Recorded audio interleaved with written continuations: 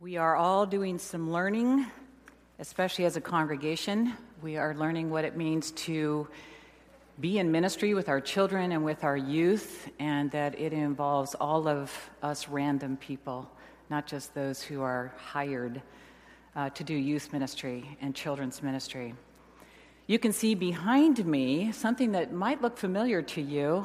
This is the way the sanctuary is set up when we have a wedding. And some of you have actually been married in this sanctuary. If you have, would you raise your hand if you actually had your marriage in this sanctuary? Some of you actually had your marriage in the sanctuary, and you also had, as a symbol of the two becoming one flesh, the unity candle. How many of you did that? You had a unity candle in your order of worship. I've actually invited Barbara and Keith Crockett, if you don't mind coming up at this time. Is that okay with you? This is their 50th wedding anniversary. Just this weekend, they've been celebrating that. Yes. So come on up.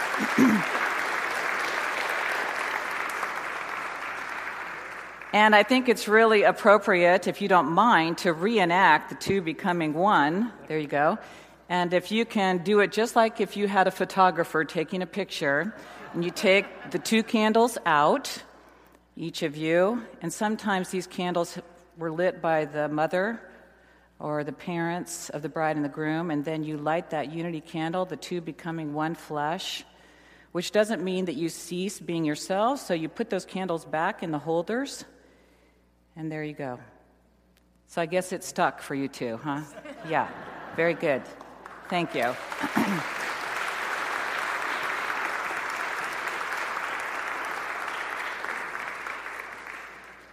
Very intentionally, we have this visual in front of us today because the most pervasive metaphor for our relationship with God in Scripture is marriage, and the two becoming one. In the Old Testament, you hear again and again in the prophets, Jeremiah, Ezekiel, Hosea, comparing Israel's relationship with God as a marriage and Israel's betrayal of that relationship as adultery. And then when you get into the New Testament, Jesus is talked about as the bridegroom, the church is talked about as the bride. We get to the very last book of the Bible, and you see this quote in Revelation 19, "For the marriage of the Lamb has come, and his bride has made herself ready." We have been learning about prayer this summer from all kinds of teachers. And our teacher today, we have two actually that lived at the exact same time. John of the Cross was a little younger than Teresa of Avila. But beginning with Teresa of Avila, this is someone who lived in the 16th century. She was a nun. They lived in Spain, and she was a Carmelite. They were very committed to contemplative prayer. At that time in the 16th century, the order had pretty much strayed from their calling. They weren't really praying the way that they committed themselves to pray. And as she grew in her life as a Carmelite nun, she started reading the writings of Augustine from the 4th century in his book Confessions, and she was struck by the intimacy he described in his relationship with God. And she wanted that for herself. And so she began to think of the spiritual journey the way Scripture talks about our spiritual journey again and again, as growing up into adulthood, falling in love, getting engaged, and getting married, and becoming one with the triune God of love, an amazing metaphor. She would teach her sisters, and she would teach them this: "Your spouse never takes his eyes off you, daughters. See, he's only waiting for us to look at him, as he says to his bride." So Jesus is not only the Lord that we follow, Jesus is also the bridegroom with whom we become one. An amazing picture. And so we are invited by Jesus, the bridegroom, to enter fully into the heart of God, the heart of the triune God, and to go deeper and deeper in this love relationship. One of the most radical books in the Bible, right in the middle of the Bible, is the Song of Solomon. And if any of you have read it, you should be amazed, stunned, perhaps shocked, because it is a love poem, and it is sensual, and it is erotic. And it is celebrating the love of two young lovers who are engaged and getting married, and they are all over this garden, running around seeking each other with all kinds of metaphors about sensual and sexual love. And I want to read to you something out of Song of Solomon 7, just to give you a picture of it, because it's not just a picture celebrating the reality of male and female and sex and everything that comes with couples coming together as one, but it's also this window into our relationship with God. Song of Solomon writes, I am my beloved's, and his desire is for me. Come, my beloved, let us go out into the country. Let us spend the night in the villages. Let us rise early and go to the vineyards. Let us see whether the vine has budded and its blossoms have opened, and whether the pomegranates have bloomed. There I will give you my love. It's beautiful. This love poem celebrating young love, and also this incredible picture into our relationship with God. God as the lover, we are the beloved, inviting us deeper and deeper into God's heart of love. Teresa of Avila was praying for and longing for somebody that could work with her, because her teachings, this radical teaching about intimacy and coming into intimacy with God and sharing that intimacy in prayer, was not well received in her day. She was a reformer. And so she discovered John of the Cross. That's what he came to be called later. He also was a friar, a monk, Carmelite, committed to prayer, 27 years, her junior. And when he met her, he was stunned by just her relationship with God, like she was with Augustine in his Book of Confessions. He learned from her, and then he eventually became a spiritual director for the sisters that she was teaching and leading. Now, he understood, truly, the relationship with God as, once again, bridegroom and bride. That's the language he used more than anything else. And one of his first poems, because Teresa of Avila was a writer, she was named as one of only 3 women doctors in the church because of her writings. She wrote stories about our relationship with God, but John of the Cross wrote poems, much like the Song of Solomon, love poems. And in his poem called The Living Flame, he writes this: Ah, gentle and so loving, you woke and wake within me, proving that you are there in secret and alone. Your fragrant breathing stills me. Your grace, your glory fills me so tenderly. Your love becomes my own. Describing bride, groom, bride, lover, beloved, coming together as one in our heart, and then drawing us into God's heart and transforming and forming us to be loving like God. But in that journey of coming into this oneness with the triune God, there are necessary times, painful times, and even necessary times when we experience God's absence. Listen to our scripture this morning from Song of Solomon, chapter 3, the first 2 verses. Upon my bed at night, I sought him whom my soul loves. I sought him, but found him not. I called him, but he gave no answer. I will rise now and go about the city, in the streets and in the squares. I will seek him whom my soul loves. I sought him, but found him not. The dark night of the soul is not every unhappy experience that you have in your life. The dark night of the soul is when, in your relationship with God, instead of experiencing that river of delights and that oasis and that thirst being quenched by God and Jesus as a well springing up to eternal life, you experience a dryness. Instead of the light of God's presence, you experience darkness. Instead of presence, the presence of God, aware of God's presence with you, you experience absence. It's a very painful time. John of the Cross lived in a time in history in Spain where when he was growing up, he was around a lot of death in his family, in his community, in his world. He was around a lot of torture. He was around a lot of suffering. And then later in his life, because he was trying to reform the Carmelites and they didn't appreciate it, they threw him into a monastery prison and tortured him, literally. and then put him in solitary confinement where there was no light. All that he had was a crack, and he could hear the river flowing outside. That was it, for months at a time, until he finally ran away. But as he experienced this pain, he also came to realize that it was something very, very important in his journey of love into God's heart of love, with the bridegroom being the beloved and God being the lover.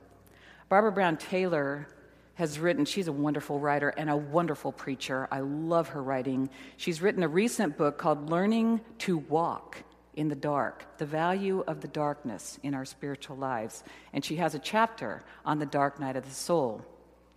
And she writes this about John of the Cross. For him, the dark night is a love story, full of the painful joy of seeking the most elusive lover of all. And one of the central functions of the dark night, he says, is to convince those who grasp after things that God cannot be grasped. In John's native Spanish, his word for God is nada. God is no thing. God can only be encountered as that which eclipses the reality of all other things. There are two ways he describes the dark night of the senses, where all of our normal ways of praying and the words and the self-directed prayers we have don't work anymore.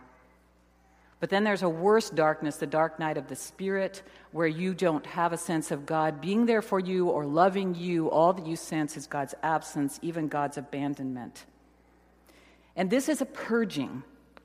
Not all dark nights are brought by God, but as you journey with God closer and closer into God's heart of love, there will come times when you will have experiences that God is using to purge you of your own preconceptions about God, of your own false attachments, of your own spiritual pride. And this dark night of the senses and dark night of the spirit does that for us. All of our notions about God, all of our words about God need to be purged away so that we can just let God be God on God's own terms. Augustine writes, if you've understood, then what you've understood is not God. If we think we get it, we know who God is, we figured it out, then that's not God. There is an emptying that has to come. That's the dark night of the soul, where you're just trusting God's attentiveness toward you, God's love for you. You are walking in faith and trust and confidence with no evidence, no emotional evidence, no insights. It's painful. It's hard. God's only hidden, feels absent, but not absent. And so we learn to rely on faith without the evidence. The person who experienced this that we would know the longest is Mother Teresa. Mother Teresa, who we know about mostly because of Malcolm Muggeridge writing about her in the 1970s, Something Beautiful for God. And she's come to be the quintessential embodiment of a saint in our minds. She won the Nobel Peace Prize in 1979. But 10 years after she died in 1997, her spiritual director released some of her letters, which, as a spiritual director, I have to say I question this because I don't think I'd want to do that for any of my directees.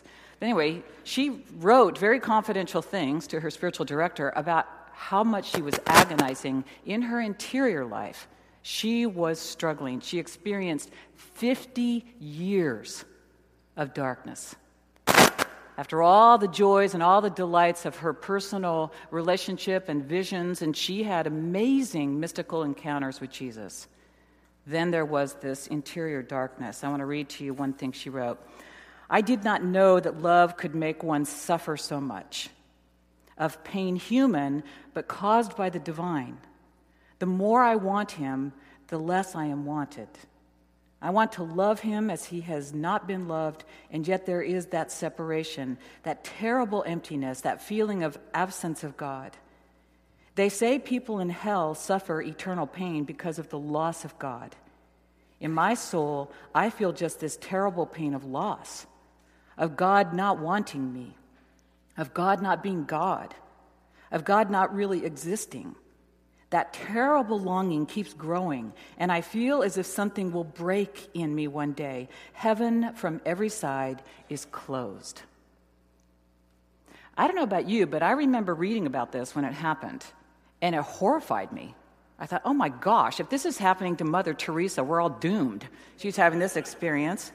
It was interesting how others picked up on this. The anti-God lobby basically said this is proof, basically, that God does not exist. The one writer, Christopher Hitchens, called her, quote, a confused old lady who ceased to believe. Some wondered if she was suffering clinical depression. But then you look at the diagnostic manual on clinical depression, the symptoms don't really match what she was describing. Some wondered if it was the assassination of her father. Her father was killed when she was 9 years old, and maybe that abandonment was what she was experiencing now in prayer. But really, the writers who are looking through the teachings of a Teresa of Avila or a John of the Cross with the eyes of faith are realizing that, yes, she suffered, but she was not clinically depressed. She's describing a dark night of the soul and this invitation into a deeper mystical union in the heart of God's love. And she writes, as for myself, I just have the joy of having nothing. Not even the reality of the presence of God. No prayer, no love, no faith. Nothing but continual pain of longing for God. Nada. That's John of the Cross's Spanish word, nada. Nothing, no thing.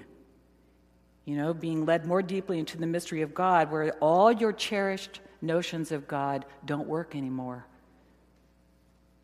All your ideas about God, all the words you used don't work anymore. And actually, Barbara Brown Taylor says, you know what? When all the words grow tired and old, and they do in the church, maybe there's something valuable about nada, about no thing. Interestingly enough, Mother Teresa grew to love the darkness. She wrote, for the first time in these 11 years, I have come to love the darkness. For I believe even now that it is part, a very, very small part, of Jesus' darkness and pain on earth. No emotional satisfaction, but still regularly gathering in God's presence. Out of this longing for God, but especially in this confidence, growing confidence coming from God, the mystery of God's attentiveness and presence to us. Night, we are not in control. We have less to take hold of with our minds. We have less to take hold of with our emotions.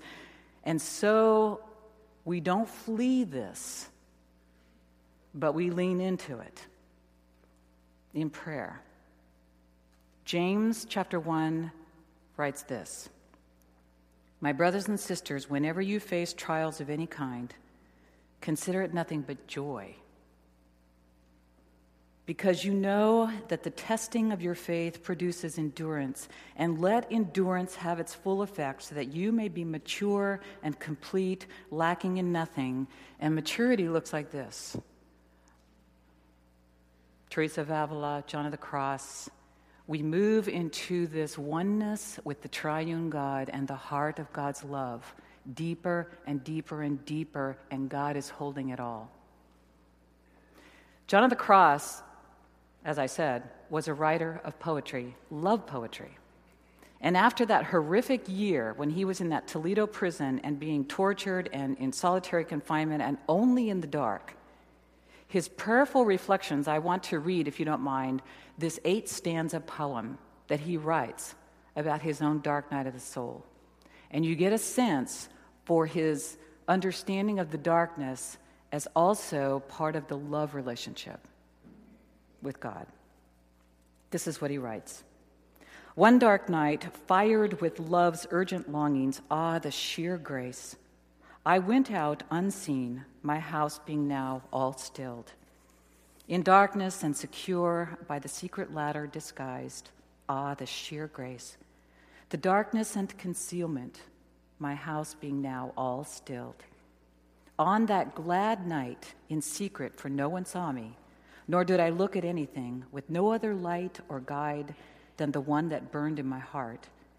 This guided me more surely than the light of noon to where he waited for me, him I knew so well, in a place where no one else appeared. O guiding night, O night more lovely than the dawn, O night that has united the lover with his beloved, transforming the beloved in her lover.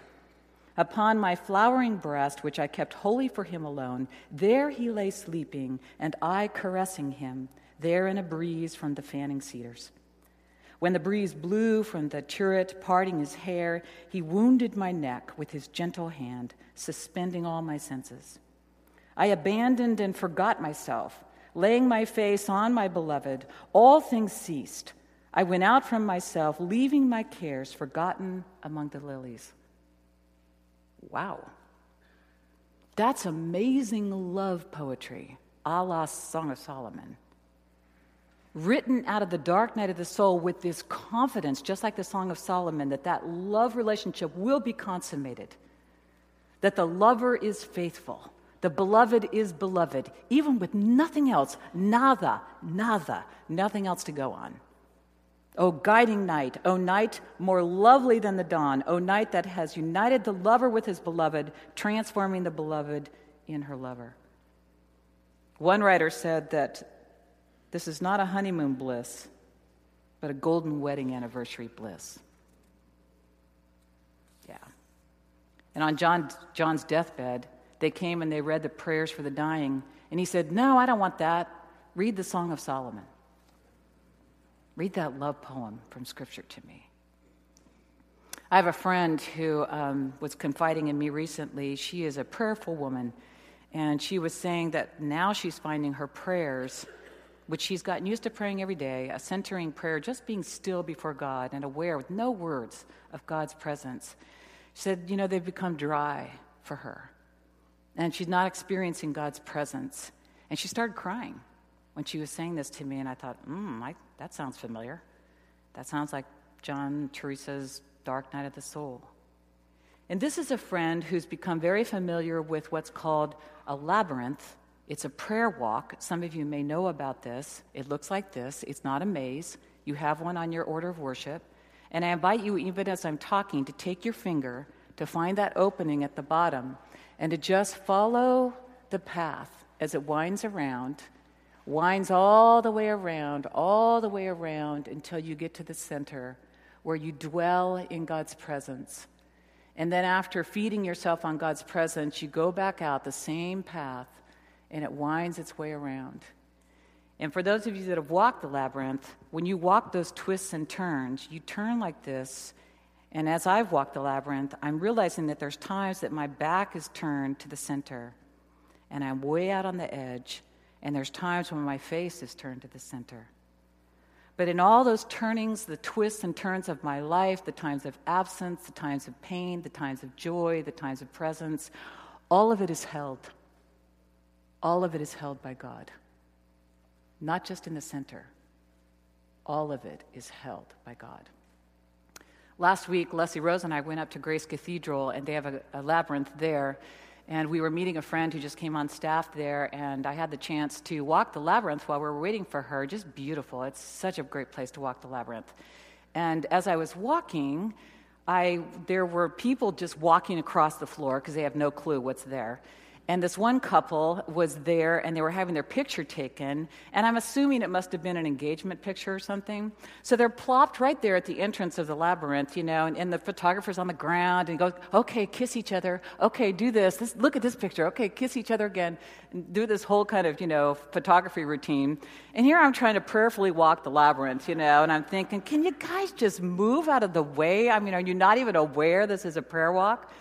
And then as I was walking, and this is so true of prayer, God uses all of what's going on around us in our prayer life. I was aware of this theme of marriage. Not only that couple, but Leslie was standing there nearby. Leslie's engaged to Bill. They're getting married in November. And then we're in Grace Cathedral, and I'm very aware of Scott Pomerink, who now goes to Grace Cathedral, grew up in this church. He just got engaged. So I'm thinking, oh my gosh, Scott's engaged, Leslie's engaged, this couple's engaged. Okay, God, you have my attention. And here I was, in this labyrinth of twisting and turning, sometimes facing the light, sometimes facing the darkness, sometimes feeling totally aware of God's light and God's watering oasis in my heart and life, and sometimes feeling dry as a bone. And in all those turnings, all the twistings and turnings, I am held. I am held. And as I mature and lean into those dark nights, when all my notions of God are gone, when nothing seems to be working in the church and around me in God's creation, God's heart of love is calling me into this deeper, deeper, deeper union and maturity with the triune God. Let's pray.